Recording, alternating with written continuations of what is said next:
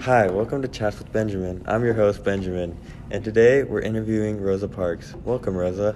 Hi, thanks for having me. So, Rosa, you tell me about yourself. Where did you grow up? I was born and raised in Tuskegee, Alabama, then moved to Pine Level with my mom and brother to our grandparents' home. What was school like? I went to elementary school for African American children, where my mother taught, then attended the Montgomery Industrial School for Girls after elementary, then went to the Alabama State Teachers College to try and get a high school diploma. When did you meet your husband, Raymond? A few years later, we married in 1932. Hey, this is Connor. Sorry to interrupt you with another sponsor break here. Hey, this is Ned from the Ned and Rick Show, and I just like to advertise that everyone starting today is going to start boycotting buses to protest against segregation. Thank you. At the time, Montgomery was segregated, separate schools, churches, stores, elevators, even drinking fountains. The colored people would have to ride in the back of the bus or even stand if there weren't enough seats, even though there were seats in the front.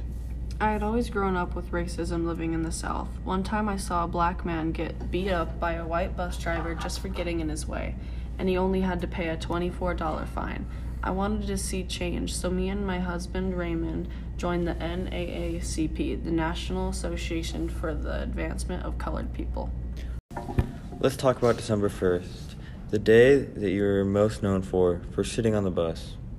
Yes, it had been a hard day of work, all the seats were filled, and a white man came onto the bus, and the driver told us we all had to get up. I didn't budge. He threatened to call the police, but I stood my ground. Then the police came and arrested me. You were charged $10 for breaking a segregation law, but refused to pay and appealed to the higher court. Later that night, many African Americans boycotted the city buses.